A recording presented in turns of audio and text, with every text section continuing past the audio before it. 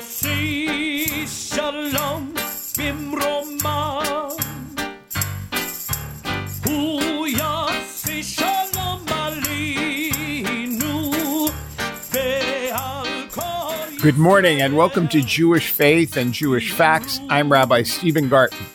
As longtime listeners of the show know, each week I introduce the Torah portion, that section of the 5 books of Moses, which are read in synagogues and small groups of Jews every week. This week's parashah, this week's portion is called Vayera. And it's a very interesting portion. It follows upon last week's introduction of Abraham and his agreeing to a covenant with the one eternal God known as Adonai.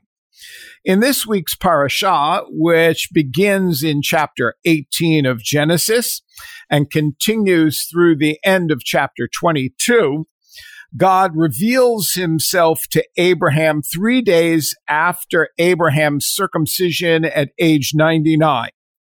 But Abraham rushes off to prepare a meal for 3 guests who appear in the desert heat. One of the 3, who are angels disguised as human beings, announces that in exactly 1 year, the barren Sarah, Abraham's wife, will give birth to a son, and Sarah laughs, the text tells us. The text continues with the well-known story of Sodom and Gomorrah. Abraham pleads with God to spare the wicked city of Sodom.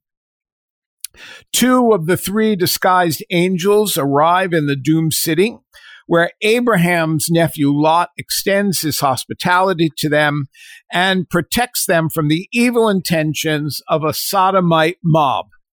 The 2 guests reveal that they have come to overturn the place and save Lot and his family. Lot's wife, according to the Torah, turns into a pillar of salt when she disobeys the command not to look back at the burning city as they flee. Later, Abraham moves to Gerar, where the Philistine king Abimelech takes Sarah, who is presented as Abraham's sister. A second time that this happens. Earlier in Genesis, this was an exchange between Abraham, Sarah, and the Pharaoh of Egypt. God remembers his promise to Sarah and gives her and Abraham a son who is named Isaac.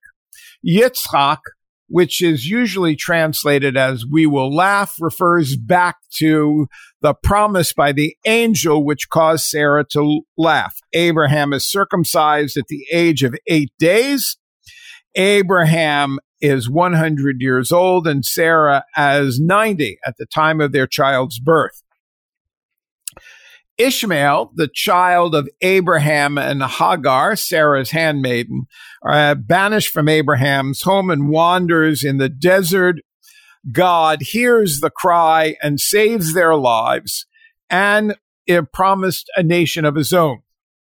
This rich and inclusive parashah ends by what is known in Hebrew as the Akedah, the binding of Isaac. God tests Abraham's devotion by commanding him to sacrifice Isaac on Mount Moriah. Isaac is bound and placed on the altar, and Abraham raises the knife to slaughter his only son, according to the text, though readers know that he is not the only son. A voice from heaven calls to him. A ram caught in the undergrowth by its horns is offered in Isaac's place. And Abraham receives the news of the birth of a daughter, Rebekah, to his nephew Bethuel. With me this morning to discuss this parashah, filled with interesting episodes and deep meaning, is Rabbi Elizabeth Bolton of Congregation Or HaNeshama, Ottawa's Reconstructionist community. Rabbi Bolton is a Montreal-born rabbi and cantor who began her career as a singer of classical music, spanning repertoire from the early music to the opera stage. Following a serendipitous opportunity to serve a Reformed congregation as cantor in Toronto, she reoriented her path towards the Jewish communal leadership and applied to the Reconstructionist Rabbinical College in Philadelphia. From 1999 to 2004, she created and directed the Music and Liturgy Project for the Jewish Reconstructionist Federation while serving as rabbi with Congregation Beth Tikva in Baltimore, Maryland. After 24 years in the United States, she returned to Canada in 2013 to serve Congregation Or HaNeshama, becoming Ottawa's first woman and first queer congregational rabbi. It's a joy to have with us this morning Rabbi Elizabeth Bolton. Welcome to Jewish Faith and Jewish Facts. Oh, thank you so much. It's great to be here talking Torah with you. We are going to talk about Torah, but perhaps we can begin in an area that I know is of interest to you. Many of our listeners are adherents to Christianity and Judaism, and statistics tell us that some are adherents to Islam. And all three of those traditions are often called the Abrahamic traditions. But in this week's Torah portion, Sarah, Abraham's wife, plays a significant role in almost all of the main plot lines. Yet she seems to be ignored when we speak of the origin of the three monotheistic traditions.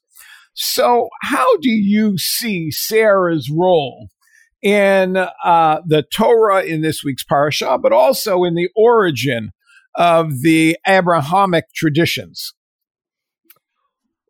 Undoubtedly, I'm going to answer you by saying I see her role as central, critical, vital, and yes, while maybe generally ignored because we don't use the moniker, say, the Abrahamic and Sarahist traditions, anytime there's a new kind of opening in terms of establishing a religious pathway, and certainly the establishment of early Judaism was a critical nation-building project. If you're going to build nations, you need to birth babies. So Sarah's place and Sarah's role surely was critical. From the first moment of the calling, your listeners may recall when in Parshat Lech Lecha, the previous portion, right? The call goes to Avram, but very, very soon in the narrative, Avram and Sarai, his wife, are also invoked, and they both get a name change to Abraham and Sarah. And then here in our Parsha this week, Vayera, Sarah's place right from that beginning that you spoke about in chapter 18, the visit announcing the impending birth of a child in her old age, with Sarah's wonderful reaction, the laugh, interactions that she has with figures, and also internally, dialogue that we may not see in the sacred text is surely critical. I would even venture to say, and this is not my innovation, that there is a Sarah tradition, and that its presence in the sacred text certainly comes from, I believe, the historical reckoning with the shift from maybe a multi-God faith orientation to a solo God faith orientation. So you've introduced two concepts which perhaps we should unpack a little. The first is when you use the term a Saraitic tradition, are you referring to the biblical text or the Midrash, both modern and ancient? Great question. Certainly, I'm going to say both, and they're both important. We have, for example, through the figure of Rashi, the medieval scholar, and if you will, biblical interpreter and spokesperson, for the rabbis in terms of biblical commentary, he weaves in some ancient midrash in his commentaries on these verses that suggest and evoke that he's pulling threads of a Sarah tradition, which may be a leftover legacy from a pre-monotheistic era. Sarah, that word, that term, evokes a ruler status. We might even say a priestess. So you're suggesting that Sarai, who becomes Sarah, should be understood not simply in her role as wife, but in a royal capacity as the partner in the origins of the covenant between God and the Jewish people, since she is the mother of the Jewish people and the mother by degrees of Ishmael. Yes? Is that what I hear you? Absolutely. I certainly, Rashi himself, the medieval commentator, drawing on the early tradition, would probably concur with with feminist scholars who would say that the matriarchs, starting with Sarah, represent a category of learned, wise women who knew the spiritual ways of their people. And then literally, as you say, through birthing, the next generation of forefathers, as in Abraham, Isaac, Jacob, played not only an important role, but a rather necessary role. It's true that all three traditions, early monotheistic traditions, are patriarchal and certainly masculine in origin. But I seem to remember that even the rabbis, who, other than few exceptions, are male, are concerned about Sarah's voice not being heard and not being recorded. Do you have a favorite midrash or a favorite commentary that seems to give voice to Sarah and her concerns during any of the episodes that we've been reading about this morning or talking about this morning? Oh, I'm so glad you asked that question. I absolutely do. I mean, I have many favorites, but I will home in on my, on my number one. In chapter 21, so, there's that whole segment, very, very quickly compacted. The announcement, Isaac's going to be born. He gets born. He gets circumcised, and then a very pithy phrase in the Hebrew that says, Sarah nursed sons. Well, Henika Vanim Sarah. As far as we know, she did not birth multiple children. Hagar, as you referred to earlier, gave birth to Ishmael, Abraham's other son. So the rabbis, in trying to deal with this this passage, are wondering, what's with the multiple children? And they say, and Rashi also quotes this midrash from Breshit Rabbah, which is sort of from the very earliest, most ancient layer of midrash, that this notion of kind of Sarah as a what's that term? A nursemaid, a wet nurse rather. Wet nurse, yes. Wet nurse, right? Would indicate her centrality and her power, that the other women this is their vision. They say, oh, the other women brought their children to Sarah, and she nursed them all. So for those who may be confused, Rabbi Bolton is not referring to words that we find in the book of Genesis. She's referring to the tradition that the rabbis have when there are questions that emerge in the text, when there are gaps that emerge in the text. The rabbis of every generation feel comfortable raising a question. And in this case, the question evolved out of the use of the plural. That it seems to suggest that there was more than one son.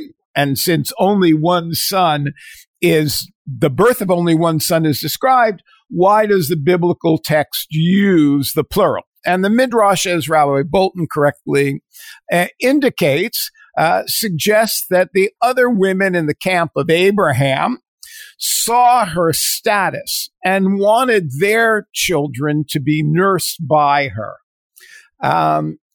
It is, of course, one of the most unusual aspects of the biblical tradition that Sarah's voice, which is somewhat muted, if not totally muted in the biblical text, finds great vibrancy in the Midrashic text, as if the rabbis, even at their earliest stage, understood that Sarah needed to be treated with much greater respect and with much greater honor.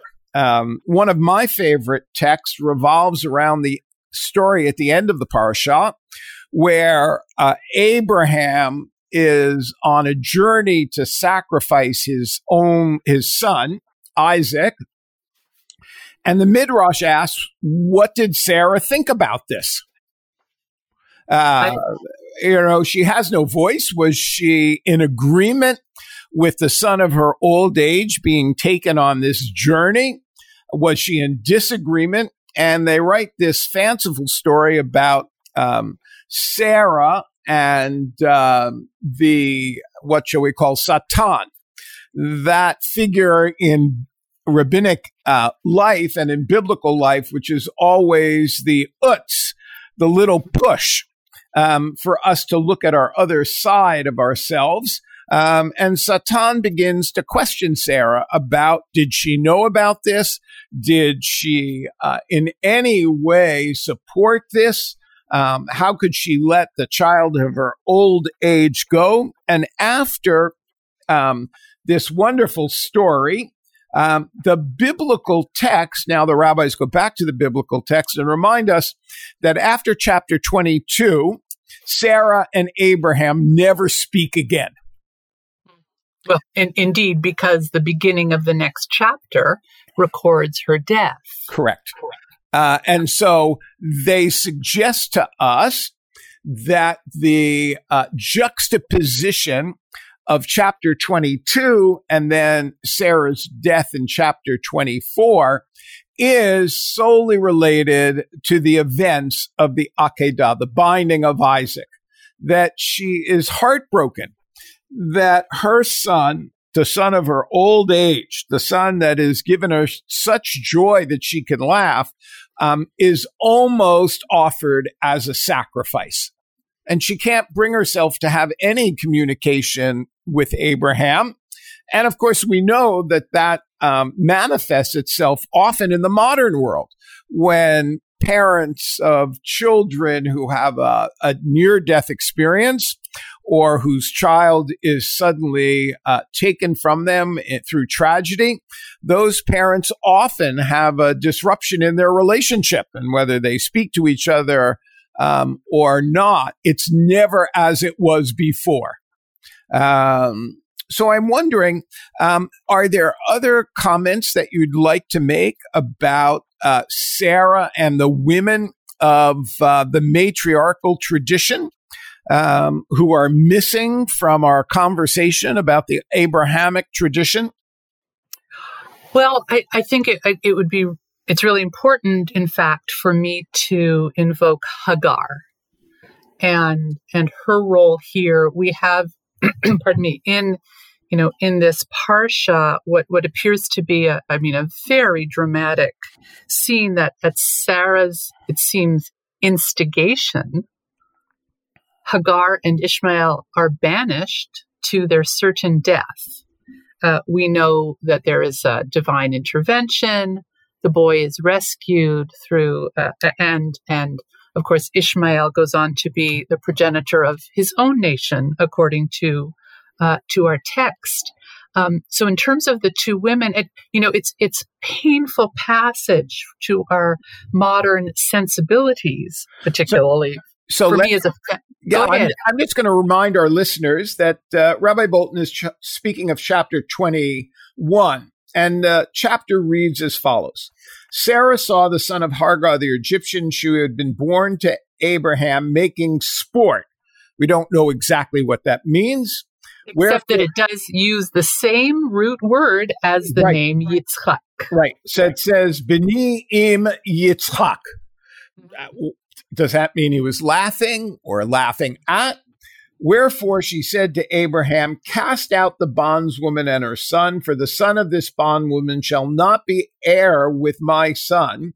I think it means equivalent, even with Isaac. And the thing was very grievous in Abraham's sight on account of his son. So the text seems to give us this sense that Abraham is not pleased with this request. And God says to Abraham, let it not be grievous in thy sight because of the lad and because of the bondwoman. And all that Sarah saith thee, hearken unto her voice. For in Isaac shall thy seed be called into thee. Again, one could ask, it's certainly Sarah's role is often remembered as the instigator, but the fact that God portrays her voice as the singular voice of covenant here is often ignored. And the text says, and also of the son of the bondsman will I make a nation because he is my seed. So do you have a sense of why the text was so insistent that Sarah's voice be heard in this episode, but that we tend to ignore it in the retelling and only focus on the beginning? Well, of course, sexism. Okay, well. But let me actually suggest also, just to redeem the tradition again, the rabbinic, there's a strand of midrash, again, interpretation, that implies that it was Sarah and not Abraham who was really able to understand and internalize God's will and knew that in sending away this other child of Abraham, it would then fulfill God's will and wish for the future of the people with whom God was to be in a covenantal relationship. So Shema b'kolah, listen to her voice, Abraham. Pay attention. That's how we're going to fulfill the covenant. I'm often struck by what comes next in chapter 21. So this whole story of Hagar tells us about this child of Abraham and named Ishmael. And Sarah plays a significant role, as does Hagar. It's almost as if the women have their central role in the spiritual life of both peoples that will emerge, the Israelites and the Islamic people. And then the text moves to Acharei hadvarim ha'ele, after these things, Adonai nisa et Abraham, and God tests Abraham. As if somehow God has already tested Sarah and Hagar and found them able to pass the test, found them to be understanding of God's intentions, for neither Hagar and Sarah curse God. And so it's now time for Abraham to match their spiritual commitment. I find it to be kind of an interesting set of events in the manner, the chronology of the events seems to be really interesting. The women first, the women pass the test, and then it's up to the man to see if he's up to the challenge. Absolutely. That scene with God hearing Hagar's voice in the desert, in the wilderness, we get one of my absolute favorite biblical phrases that God heard the voice, Ba'asher Husham, which I try to translate where he's at. That to me is a talismanic reference for God being able to be present with all of us, wherever we are, in our suffering, in our joy, and whatever our circumstances and our status. I think it's a wonderful reminder that God hears the voice of those who cry out to him, according to the text, with true faith.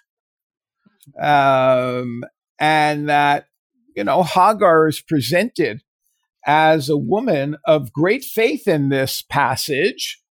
And interestingly enough, even though Hagar and Ishmael are perceived to be the progenitors of the Mohammedan faith, who will at times, of course, be enemies of the Jewish people from the 8th century on, the rabbis tell us that at the end of Genesis, when Abraham remarries, who does he remarry? But Hagar. The name that the Torah gives us is not Hagar, but the rabbis tell us that's the reason that Ishmael and Isaac go to greet Abraham's new wife at his death, because they know her, that she is, in fact, their mother in many ways. Right. Hagar and Keturah being one considered one and the same. Person, one conflated into one individual. Yes, and go ahead. One last thought about that, leading into the next portion where that's more explicit in the text. We also have Isaac and Ishmael coming together, as you say, to bury Abraham. They don't seem to speak or connect otherwise from that playful, not playful incident, but they come together wordlessly as two sons. Right. There's great, the silence in the Torah is often underestimated. We could go on to other portions. I want to thank Rabbi Elizabeth Bolton of Congregation Or HaNishama of Ottawa for helping us with a very unusual insight into Parashat Vayera. This week's conversation can be found as a podcast on iTunes or on the CHRI website. For Jewish Faith and Jewish Facts, I'm Rabbi Stephen Garten, thanking again Rabbi Elizabeth Bolton, and wishing you, our listeners, a good day and shalom.